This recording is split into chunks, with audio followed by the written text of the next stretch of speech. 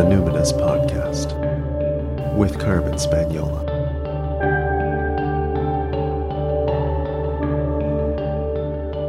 Hi there, and welcome to the Numinous Podcast, where we have interesting conversations with everyday folks about the mystery of life. I'm your host, Carmen Spaniola, joining you from the lands of the Lekwungen-speaking peoples, the Songhees and the Esquimalt First Nations, recently known as Victoria, BC. I posted a meme a while back. If you don't follow me on Instagram, you may not know that most Saturdays I do a meme train, a meme roundup, just for some humor. And I posted a meme a while back that said, if I am Googling symptoms and the treatment says mindfulness, I know there's no treatment for my condition. And I laughed, but like, for real, can't we do any better than this? It is a bit ridiculous how often mindfulness is recommended for severe physical and mental illness. I want to have a real conversation about this in the context of the pervasiveness of burnout and the gaslighting of the wellness industrial complex, if we can call it that. If you're a regular listener, you know we've got a beat on this. We have a clear line of sight on patriarchy and capitalism, and we've long been well aware that they are the underlying cause of burnout, as is white supremacy, as is ableism, all of it. Clearly, self-help and meditation isn't enough. We need an entirely new civilization. And yet, there is something to it, isn't there? Meditation, mindfulness. I mean, I would be awfully ignorant if I didn't recognize that a millennia-old practice probably has some merit, right? The benefits of meditation for our overall well-being and in support of our restoration of the nervous system, those benefits are clear. I'm not up to date on the most recent studies, but I feel like 10, 20 years ago, a bunch came out. But regardless, the benefits are there experientially, if not always empirically. And here to muddle through with me on this topic today is my dear friend, Annie Bray. Annie is a longtime meditation teacher and a bodywork practitioner. As a massage therapist, she's also a somatic coach and one of the guides in the Numinous Network. Annie leads monthly polyvagal theory-informed meditation sessions. An interesting thing that maybe not everyone knows about Annie is that she also studied with Joanna Macy, the founder of Work That Reconnects. And we invoke Joanna Macy here as a muse in this conversation, reflecting on her spiritual leadership as a woman in later life. The topic of burnout has been up in the Spanderson household since my husband has been out with that for a while. If you listened to our 4-part mini-series Portrait of a Marriage, you heard us going through some tender conversations about that. But I'm noticing it and have noticed it, certainly since the pandemic began, but it is ever increasing. It's not like we've gotten used to living in the post-pandemic world. All of the problems that were pre-existing have gotten worse. So I think it's important that we start to name it and start to get real about what can we actually do. So Annie, what identities do you lead with? I feel like it's a little bit under revision these days, but yeah, I mean, there's some really core things that are obvious that I feel like, you know, I'm a white settler woman, and for the most part, I'm cisgendered, and for the most part, straight. And yeah, I feel like I do lead with the identity of having British and Scottish ancestry. It's a pretty big part of who I am. Like, my relatives are fairly recent newcomers to Canada, and I'm a mother. These days, that feels like a very huge part of who I am and my identity. And I'm a caregiver and a space holder and a body worker. Those are sort of like, I feel like those are ways of naming the work that I'm doing these days. And I'm a teacher and a writer. You're a lot of things. And I think the conversation that we're going to have, which is about burnout and the wellness industrial complex and how that intersects with our work and maybe our identities. That's why I'm excited to have you on the call, because I feel like we just really relate, and I think a lot of people do. But before we get to that, I would like to talk a little bit about your experience with the work that reconnects, and your time learning from Joanna Macy. For folks who are new to it, what is the work that reconnects about? Yeah, like, I'm so glad we're talking about this. I'm really, it just feels like as soon as I hear, it's sort of like, oh great, we're invoking Joanna Macy. Like, for me, it's like, oh great, I've got her at my back now. I can sort of like picture her. So Joanna Macy has brought forward this body of work, which is the work that reconnects. And it's been sort of like an iterative body of work that's been in formation for, I mean, like 30 plus years.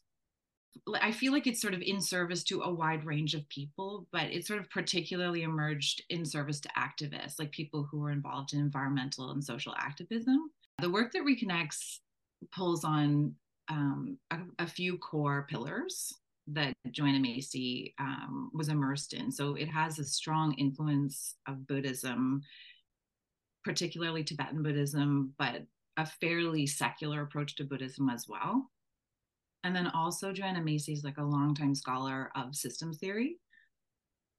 And then, you know, as well as that, she just had this longstanding participation as a grassroots activist, like particularly sort of during the like nuclear disarmament era, like the whole, like the 80s, the nuclear arms race. And so the work that reconnects, I feel like, really emerged as she was seeing already the sort of like intensity of burnout that was happening for folks who were sort of putting their whole selves into activism work, and who were becoming just sort of completely overwhelmed with despair. And then that sort of despair becomes cyclical because the problems aren't getting any better, but the people who are sort of most involved at the front lines are feeling so overwhelmed that they're incapacitated and frozen, and then feeling like, you know, it just kind of begets itself. And so this work kind of, it was just like, I think at first she started calling it like grief and despair work. And it was just like bringing people together in a really, I would say, organic kind of way, and inviting folks to speak the truth about how they were actually feeling. And then gradually really starting to get like a feedback loop of like, okay, this really helps.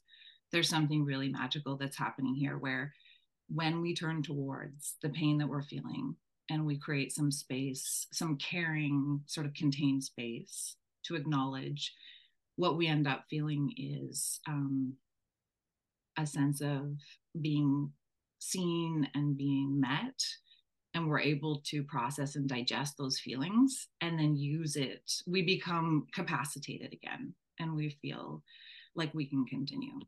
You know? So I mean, yeah. How did you meet her? Like, you were a lefty green environmentalist, I guess? Yeah.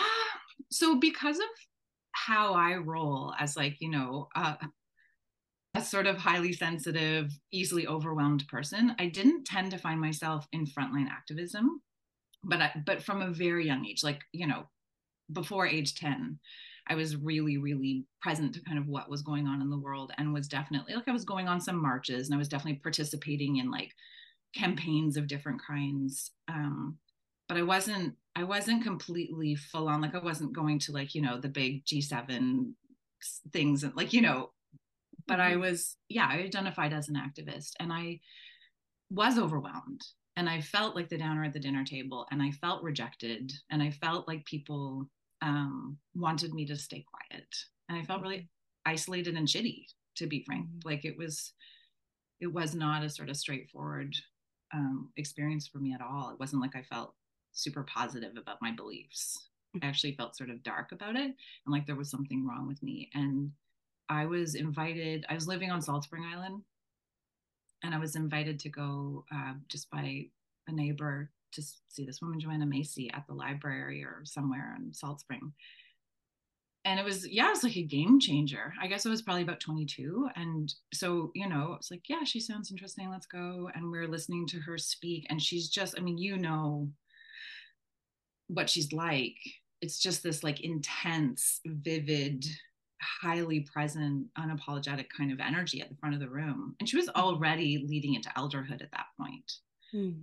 That's many years ago, but she wasn't a young woman even then.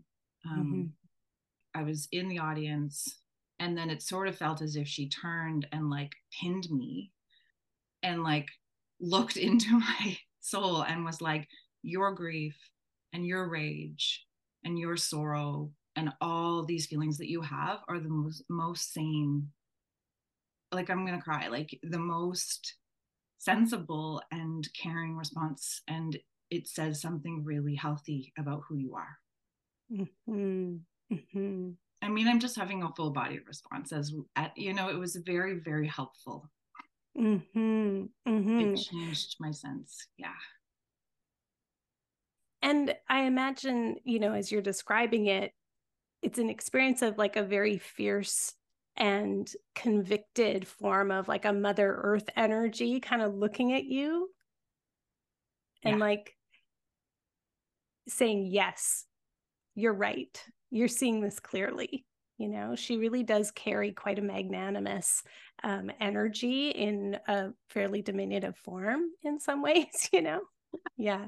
What's the most important thing you learned from Joanna Macy about environmental activism? Yeah, it was just a continuation of that. Like that moment, I feel sort of there, it was a very visceral and sort of sharp insight sort of moment. But then as it began to digest, and then I had to sort of like apply it in going forward, it just really became clear that, I would say it took many, many years for her message to digest and for me to really be able to inhabit it. But the most important thing that I learned was that this quality that I've carried my whole life of caring is like great. It is really healthy. It is a wise, adaptive response. It's a part of what makes me human. It's not to say that we don't need to build skills around how we carry that quality or how we bring it forward in our relationships, but it's just like at its core, my just sort of like inherent desire to take care of and be taken care of is like healthy and fine. And then from there, a lot of, I think what emerges from that is a sense of righteous indignation about what's actually going on, and that's not something that you have to feel ashamed about. Right. So the work that reconnects as you say, it's a whole body of work, and you could think of it as a toolkit. And there's workshops that people can take who are, let's say, like general public, and then people who are kind of more frontline, and you can become a facilitator, and so there's like some very specific tools that I think are seen throughout wellness and healing, not just the environmental movement. There's a lot of crossover, and certainly with spiritual self-help, like you say, the sort of secular Buddhism. And so she has a very robust body of work. But what would you say you have learned from Joanna Macy about being a woman leader who is an elder, like a public figure as an elder and a woman steering her career, like her body of work? Yeah, I love this question, because I feel like in a lot of ways my connection to her across these decades, and then more recently having studied with her more intensively, like within the last 10 years, like it has stood me in such good stead as I've participated in the online learning world, which is so complex and changeable, and I feel like there's always been this underlying like having her as one role model to look at, because I mean she predates that whole phenomenon of like online learning and online. Right. But She's that whole kind of like Hollyhock, Esalen, yes, Kripalu, Omega Institute, that kind of, yeah. we used to see those ads in the back of Spirituality and Health Oh my magazine or whatever, yoga journal, right? oh my God, yeah, flashbacks.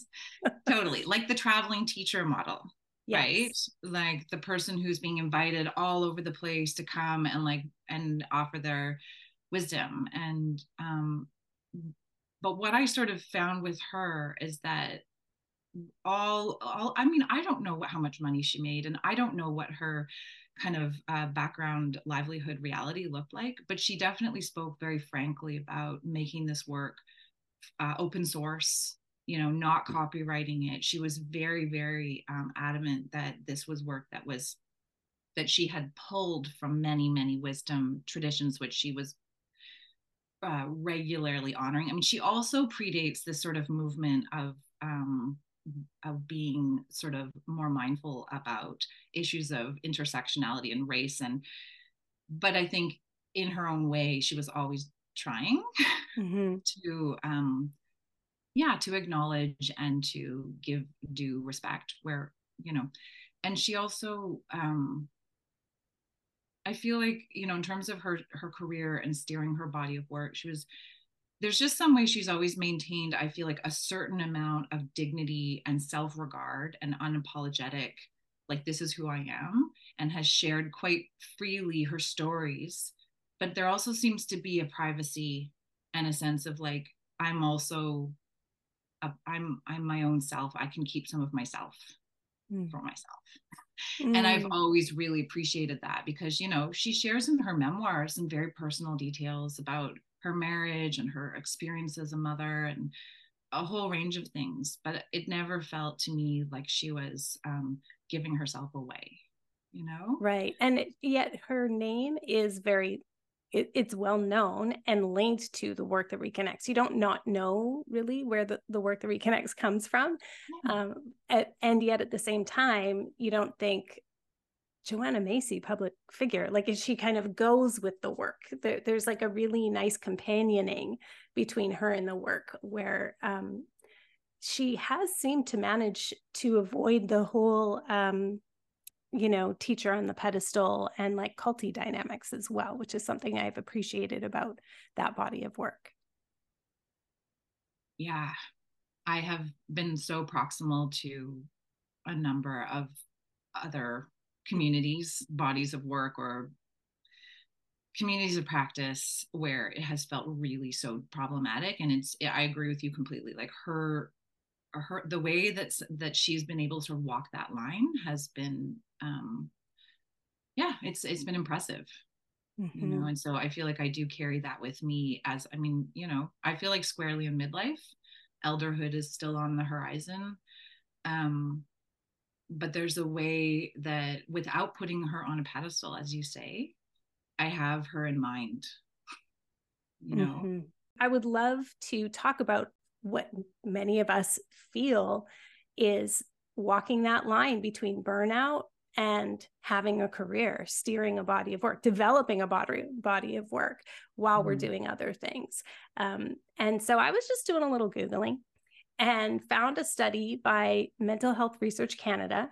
And they say that 35% of Canadians are experiencing burnout at work. So that was in 2021, of course, early pandemic.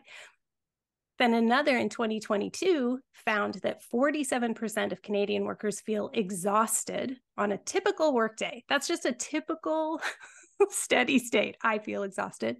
And then another study, and this one in 2022, found 84% of workers at Canadian organizations with 100 or more employees are suffering from career burnout, not just situational.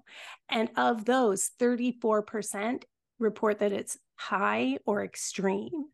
And then, of course, there's sectors that are even higher than that, which you would expect, like healthcare, probably teaching. I didn't see them mention that, but I bet. So it's been 3.5 years of this pandemic. It looks like it's here to stay unless something like truly miraculous happens, which I would love, praying for it all the time, but I think it's here to stay. And I'm just not really sure we have like the psycho-spiritual tools to cope with this. I think things like the work, things like mindfulness, that's helpful, but it just doesn't seem like it's enough. Like, and those of us who are living in late stage racialized capitalism, which is like most of the planet, we need more. So before we kind of get to the like, what do we need or what do we have, even just how resonant is this for you? Like when your client work and from your personal experience, how much do you think of this burnout is actually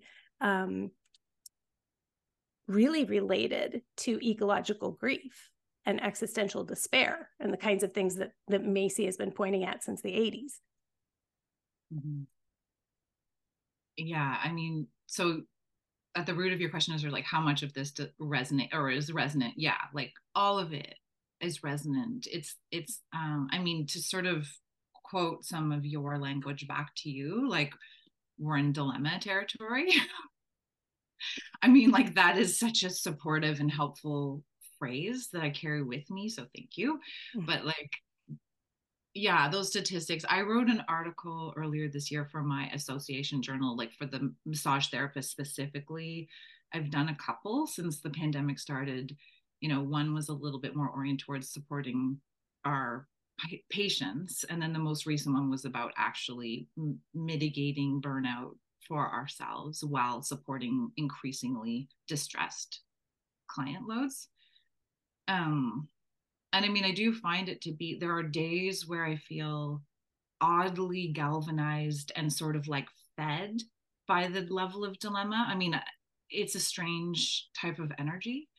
And then other days where it really, it does become like the despair truck parked on the chest, right? Because I mean, those statistics, I mean, are real, and you can dig up more and more of them, and you can look at them across the world and in different industries. And we know that in a lot of cases, there's, I mean, like within, let's say, the healthcare world, they're just sort of, I don't know, I think they're at kindergarten level in terms of actually acknowledging like the depth and breadth of what these problems really entail. And so they're still throwing these kind of like circa 2015 type interventions at people. And I think so I'm working with a small number of one-on-one clients, which is also like, you know, tricky because that can only go so far. But my sense from the people that I'm talking to in healthcare and in teaching, because I'm crossing paths with them as well, is that those interventions make them very angry. Like when someone is feeling that depth of like, you know, you might classify it as career burnout, but what we're really dealing with is like, holy shit. Like I might like an existential, yeah. What's going to happen to my kids? What's going to happen to my aging parents? What's going to happen to my ability to own or not own or to rent a viable housing? And this even applies to people in higher income brackets, like doctors and, you know, especially younger ones who are carrying a high debt load. Like totally. Oh gosh, the debt load. Sorry. Yeah. The like the what if I can't work question is like particularly terrifying right now. Another statistic is that car loan and credit card defaults are at record high. And I have so many clients wanting to talk to me about business coaching and like intuitive stuff around like, how can I build my business? And I'm like, no, it's the economy. Like, you don't need more training. You don't need new branding. You don't need that course. It's not your trauma. It's the economy. Like, so the whole, like, it's career burnout, but also I don't have the energy to try to hustle to keep the roof over my head. And what I've been doing isn't working. And what if I can't keep working? Like, these are very terrifying questions. Like, what if we don't have food and housing? Like, even people with, I would say, technically lots of money, those questions are just closer to the edges of our awareness than they used to be. Right. And so then you throw in some totally outdated, almost embarrassingly kind of sorry, I don't have the right word, but Like like superficial? inadequate, right? Inadequate. Superficial, inadequate intervention. And you've got rage, like boom. People are just, I mean, so, and then we have people leaving their positions in mass droves, which is completely understandable. So yes, it resonates with me a lot. I think burnout, I mean, I'm really interested in sort of some of the conversations, like, for example, like the Nagoskis, like, talking about like, hey, can we please take the term burnout out of like the paid work sphere and really apply it to folks who are most oppressed and who have been groomed from childhood to provide low or no pay work. And can we just call it patriarchy and capitalism? Yeah. And supremacy culture. Let's just do that. Yeah, let's just name it. 100%. Yeah, for sure. So in those interventions, you're a longtime meditator, and you sometimes use the word meditation, you sometimes use mindfulness. I want to ask you, like, let's talk about the rage around those things. But first, what's the difference between mindfulness and meditation? And like, give us a sense of how you got into it, what your experience is, and how you've stuck with it for so long. Like, given what you've just said, I want to move us towards, so why do you still do it? Yeah.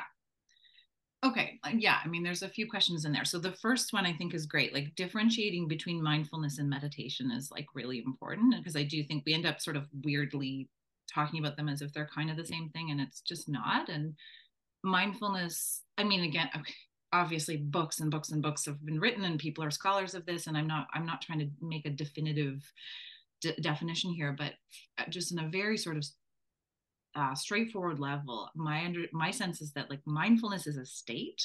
It's a state of being. When I would consider myself to be in a state of mindfulness or not, or some on a spectrum. It's not one or the other. And meditation I consider to be like a technique or practice, a tool. It's a thing we can do.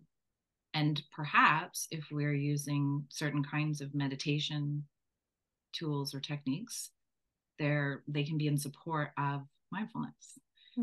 But and I can say a little bit, I mean, so mindfulness is a state. The state that we're talking about is it's like intentional presence. It's like being present in the moment and knowing we're present in the moment, and like doing things to maintain that, and so the other thing that I think that's really important to say about mindfulness is that my like growing understanding and belief is that mindfulness is an intrinsic state that arises naturally in the right conditions. So like, it's not something that's absent and we have to go get, and then we're bad and wrong because we haven't somehow like meditated enough.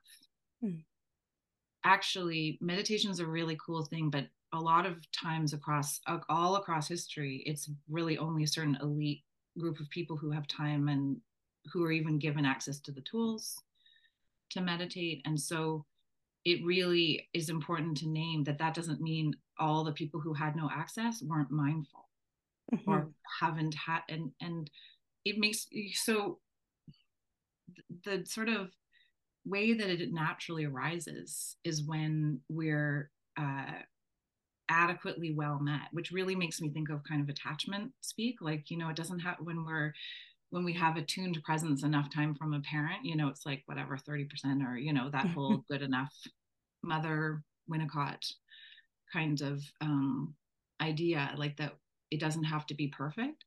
I sort of see it the same way. Like, if the conditions of our life they don't have to be perfect, but if they're adequate and we're adequately well met, we tend to just naturally begin to show up with sort of this intrinsic mindfulness that allows us to have a sense of curiosity and like to feel a bit more pro-social and connect to our environment. And then things kind of really go well from there. Yeah. And so I posted a meme a while ago that kind of went something like, if I'm Googling a question about my health and I see mindfulness, I know there's no treatment for my condition. which just cracks me up because, I'll go to these dysautonomia international annual conferences. There'll be like 30 illustrious, doctors from Johns Hopkins, Mayo Clinic around the world. And they're talking about autoimmune disorder and,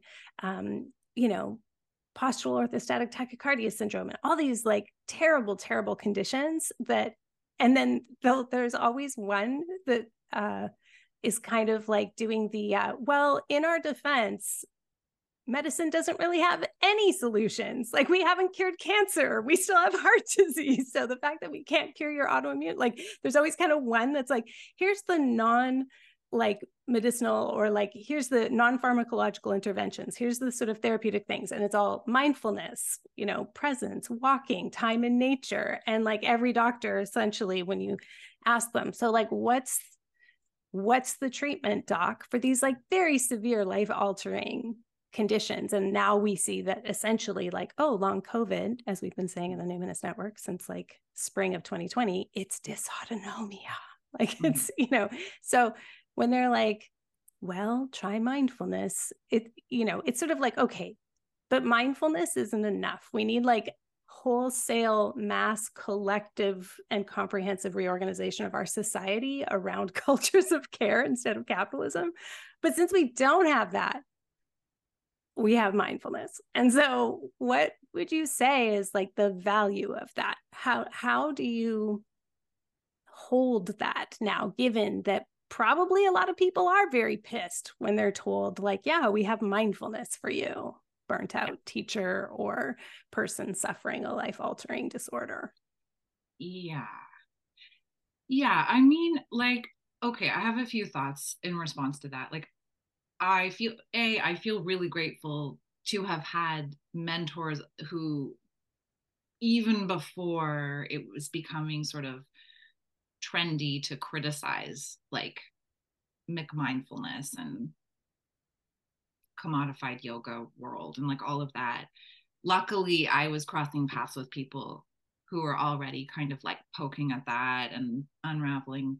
So I feel like, it's not sort of new to be like, holy shit, this is not enough. Like, oh no, I've been telling people like just meditate and now I have to kind of backtrack like oh thank God, So and I mean, so there's that piece. Like I've had that sort of background support and affirmation that like I'm not crazy. This stuff is not a panacea. It's not fixing everything that ails us. And the other piece that I think helps me as I'm working with people and perhaps layering mindfulness based stuff in with what we're doing is, you said something back there about like, oh, you're a long time meditator. Like, how have you stayed consistent? I'm like, I haven't. Like, I have ADHD. I have developmental trauma. I like have a great deal of good fortune and carry a huge amount of privilege. Really understand that. I've got all, my challenges that I deal with too. And like my track record with meditation is sketch, like it's really a mixed bag.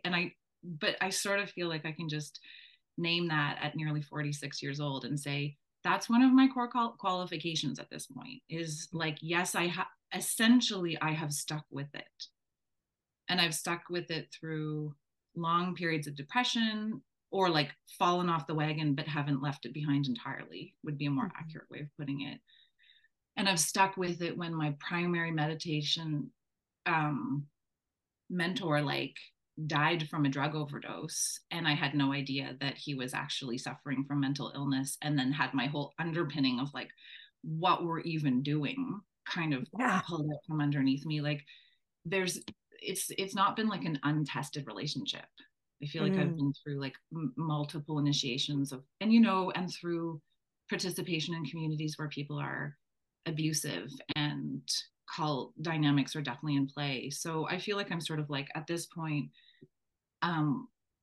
there's just a nuanced way that I feel like I can meet people where I'm like, okay, there is some tremendously valuable gifts in this lineage of paying attention and also there's just been so much trouble.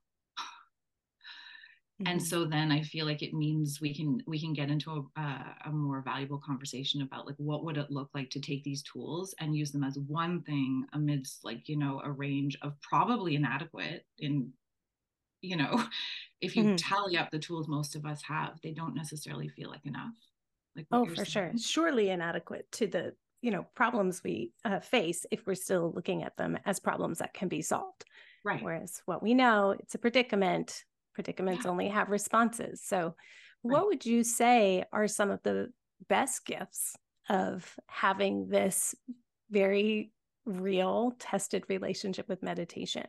How do you do it differently now, even than when you started? Yeah. Well, this is where I feel like it can be really kind of like weave in our relationship a little bit because, you know, I mean, I just name for folks who don't know about how I know you or our work together, you know, like I met you when I turned 40. I gave myself a session with you for my birthday present. And we have a mutual friend. So we have known of each other for a while. Exactly. We met through our mutual friend, Sarah Selecki, who, you know, just had spoken so highly of you for so long. And it just, you know, I trusted my gut and we had a session. I had no idea what to expect.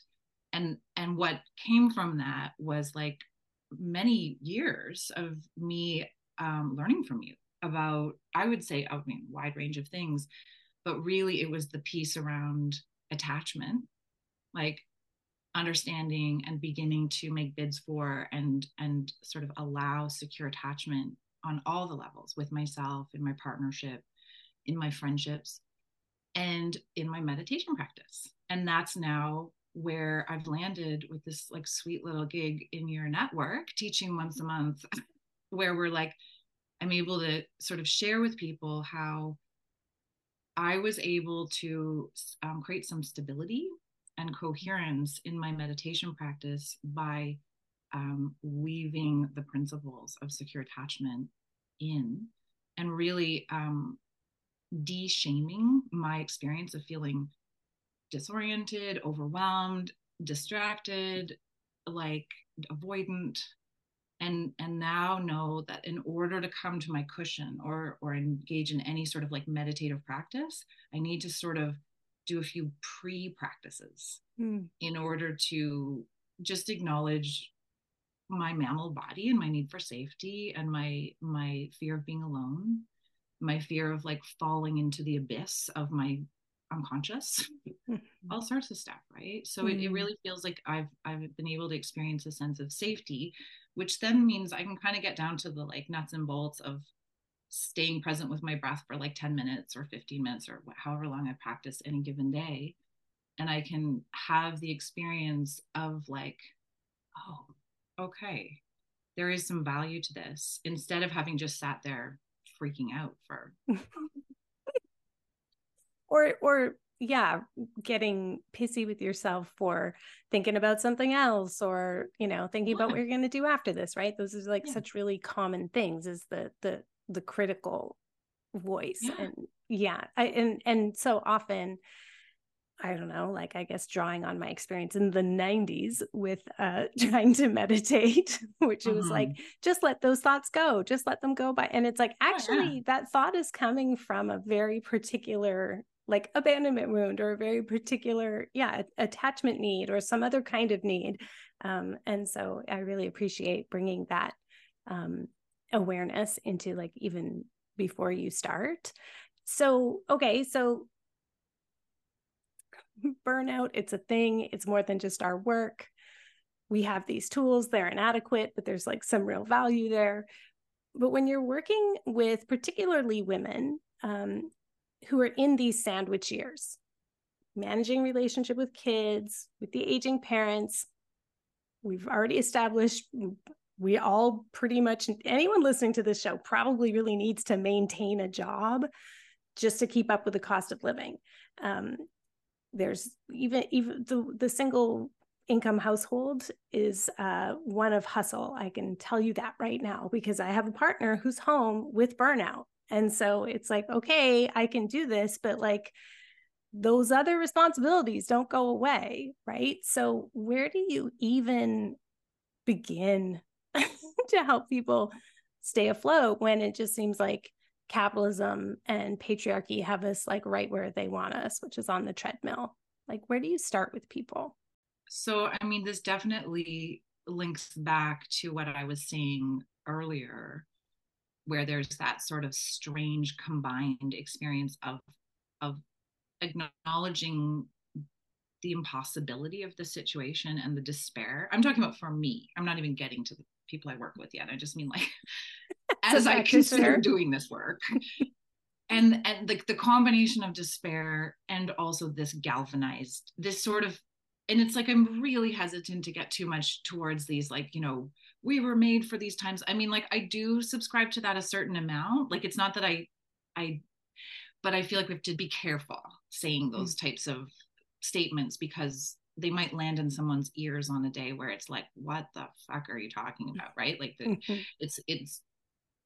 but I do experience also, like, in the face of this, you know, predicament, there's like a very particular type of creativity that seems to be alive in my whole self, and that I would say is only able to be there because I've kind of I've like made certain decisions around how I allocate my resources, which means like we don't go on holidays very much, but we all get therapy, or like whatever, right? Like we're doing certain things so that like there's enough bandwidth in place that the engagement can stay online. And so I'm saying all that because I feel like it's similar than what, like, when I begin working with either, like, let's say in a small group or like a one-on-one kind of situation, as much as I don't necessarily believe in some reductive nervous system model, like let's just hack your nervous system so you can feel better, because I don't. I'm like, let's just start layering in, like, really slowly and really steadily, some like repeatable, simple, accessible tools, as I've done with you, as many people have been participating in the network. You know, like, let's just figure out some way that we can keep things a kind of, you know, whatever, nostrils above water, like however you want to. But then there's this added thing that happens is, as you're doing that, I think at a more deep spiritual psychic level, we begin to tap into our sense of like deeper capacity and connection to source.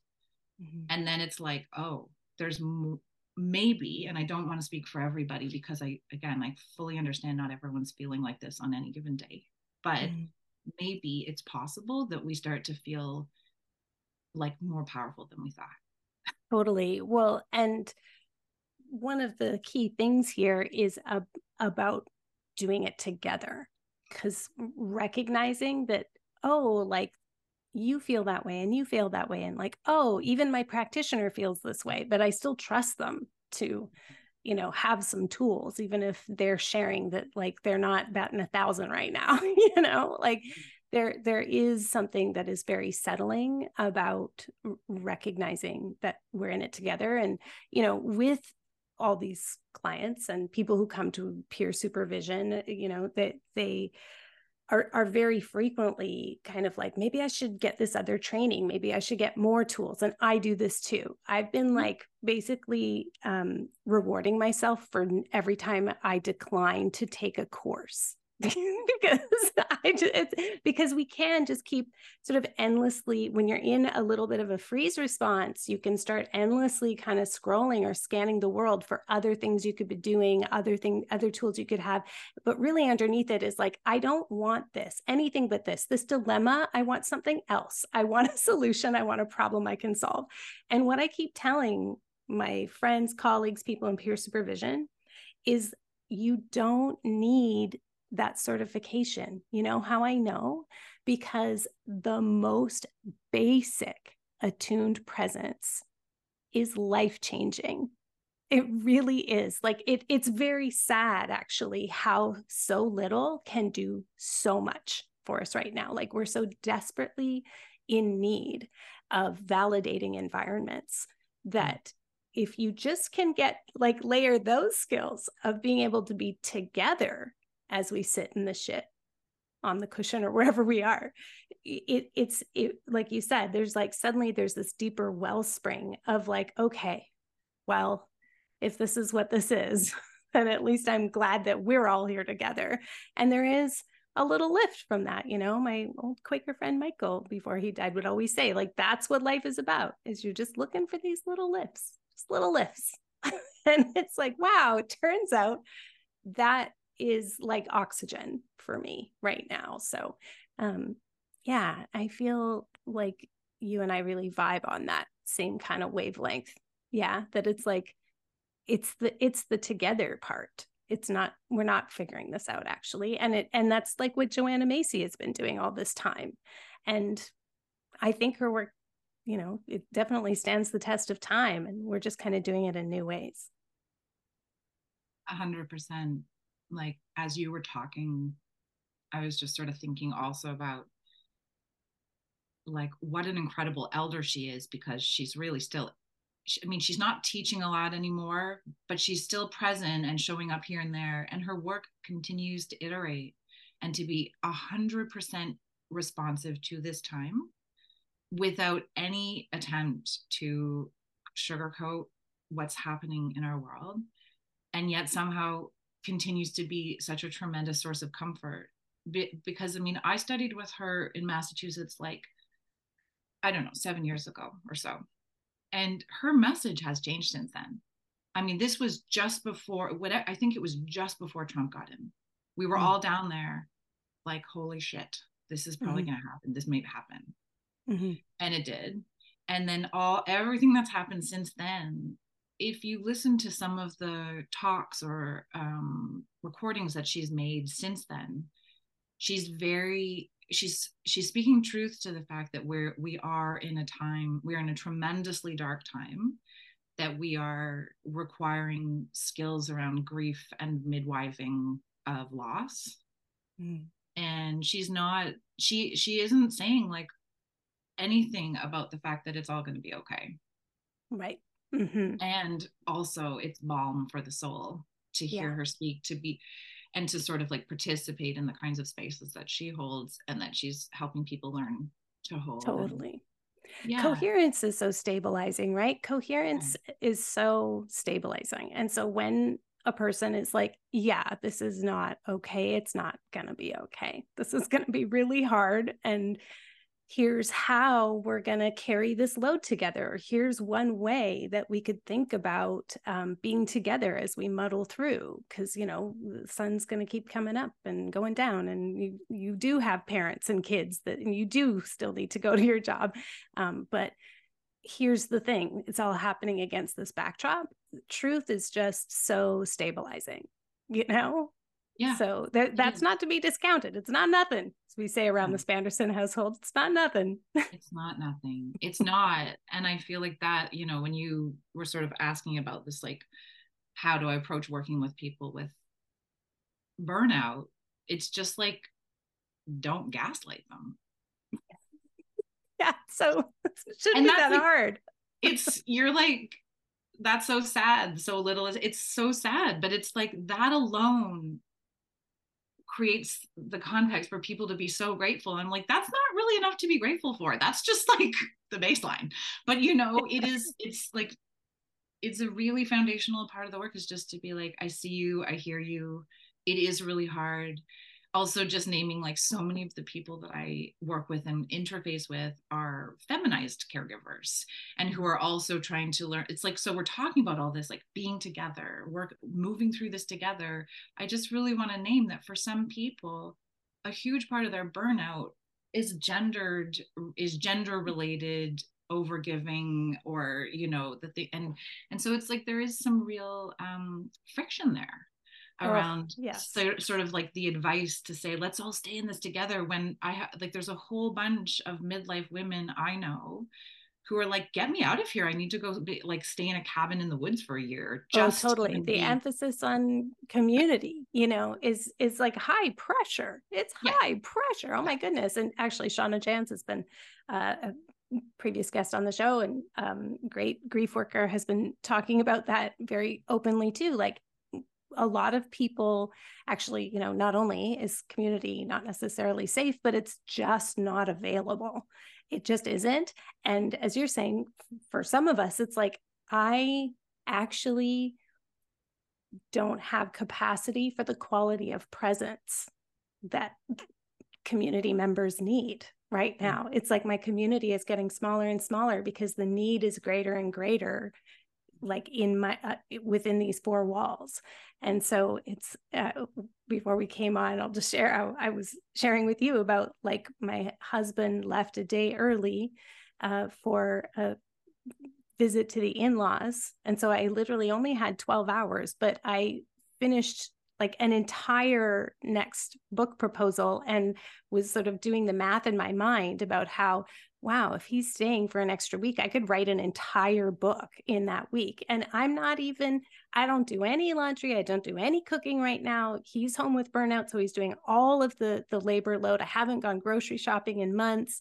I'm not doing that kind of stuff.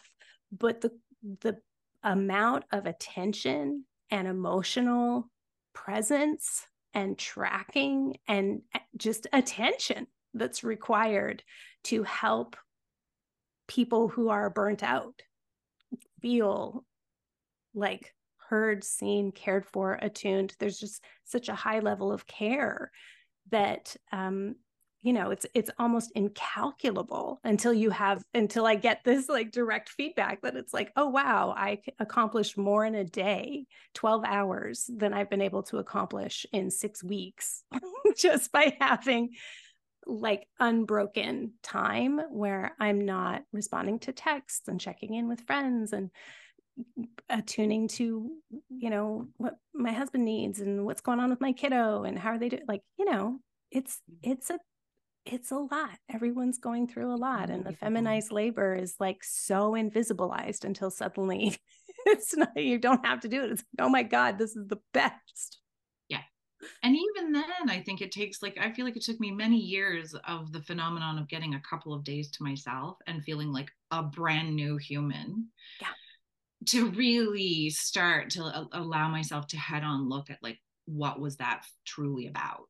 Like, yeah, what has been normalized here and how unacceptable it is, and yeah. Again, we're back in dilemma territory. Like most of us are not going to get sort of like adequate solutions to this anytime quickly, but it's similar to looking at, something as gargantuan as climate change and what we're going through collectively, looking at what's going on in our own life around our personal burnout and the relational care that we're providing, for me at least, and I find often the case with other people, is like looking at it head on and naming it. It's hard, but it actually feels lighter load to carry when I'm calling it what it is. Yeah. Than when it's kind of like dogging me. Totally. So Annie, how do you cope with your own grief and rage? I love this question. Yeah, I feel like in a lot of ways these days, it's the same as like many things that I'm trying to do a good job of. It's kind of scattershot, but I feel like it's worth naming that, my grief and rage, which have been with me for a long time about a lot of things, these days, it feels like some combination of sort of direct attune acknowledgement, like as every day, a few times a day, like just kind of turning towards in a sort of parental way and acknowledging without having to fix anything, just like, yep. And some containment. That's been a big one for me as a more anxiously attached person. I have tended to do a lot of like collapse and hope someone will help me type response to things. And fairly newly emergent in the last few years has been this kind of stronger, steadier, more coherent response where I can track my own grief and rage and I can name it and I can see it and I can contain it.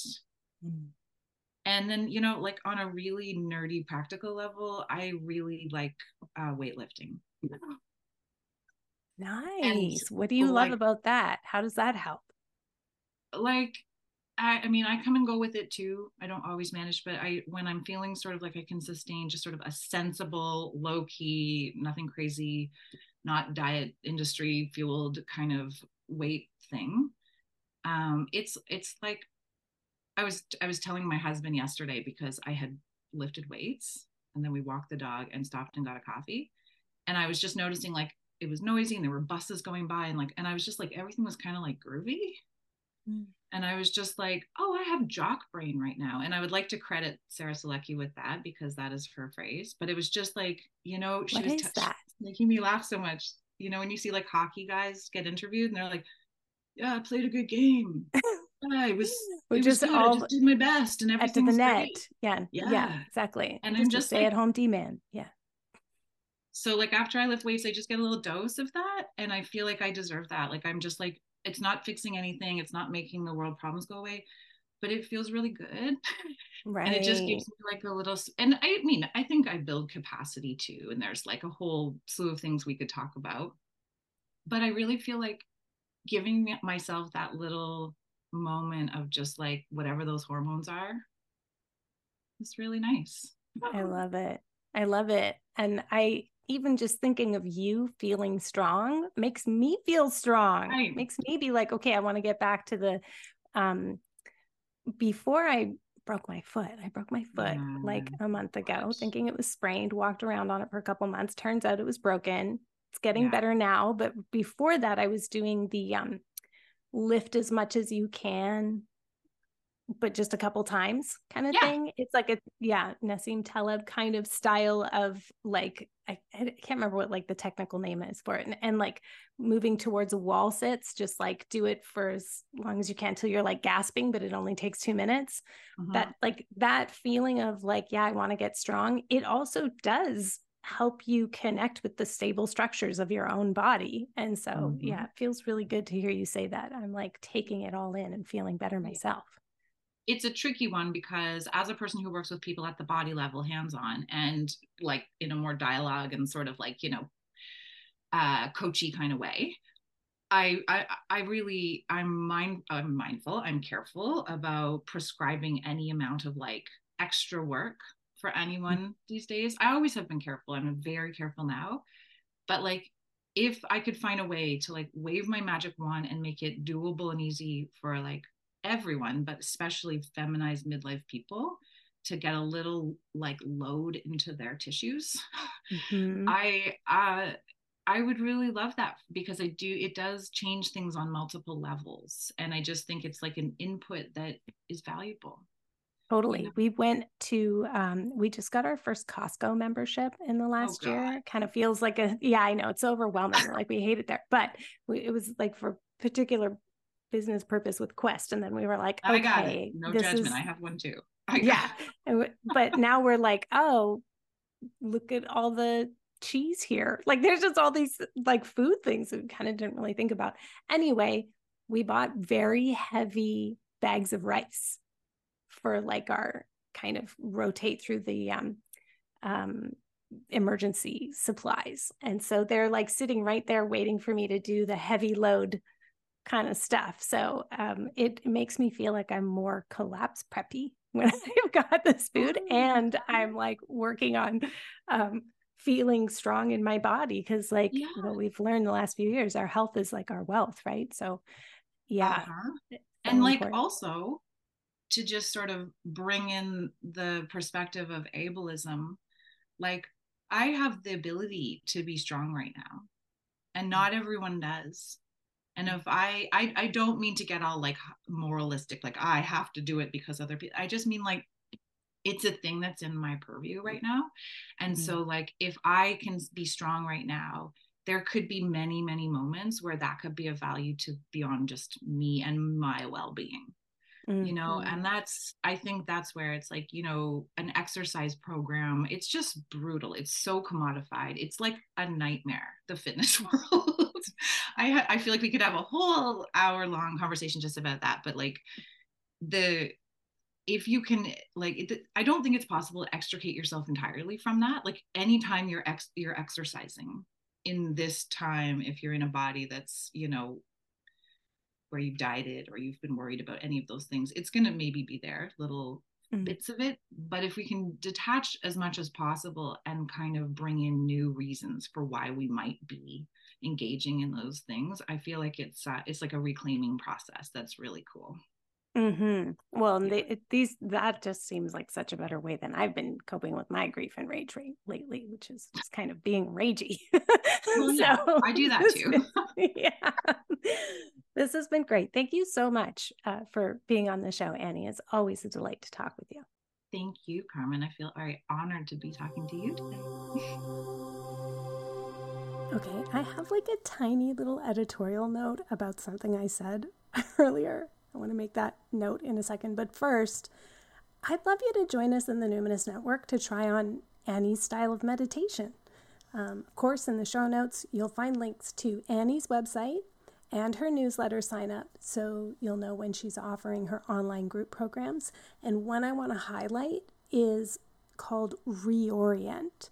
It's a 12-week meditation program for midlife caregivers based deeply in both the work that reconnects we were talking about, as well as attachment and polyvagal theory. So she's gearing up to offer it again in January. I think midlife caregivers dealing with burnout should really check that out. You'll find those in the show notes in your podcast player or at numinouspodcast.com. And I'm so grateful to Annie. I just want to say it again. It's such an honor to have someone like her teaching in the network. If you would like a sample of her work, join us in the fall, because our program changes a little bit in December. I ask most of the guides to take time off. Annie's on the calendar, though, for October 25th and November 22nd. So many thanks to Annie for coming on the show to share her thoughts and her experiences.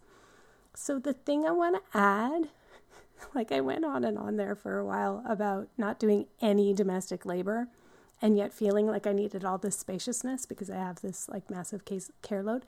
And I guess, I feel like I'm talking to Annie, and I know Annie, and I feel like I'm talking to listeners who've been listening for 9 years now. But actually, there's a high chance you're very new to me and to my work. And so you may not realize that. So I'm the only breadwinner, and I've been the primary breadwinner for over a decade. And I like that. I'm an entrepreneur. I like my work. And my husband has, done other things. And both of us really ramped up our work in community care, both paid and unpaid work, since the onset of the pandemic.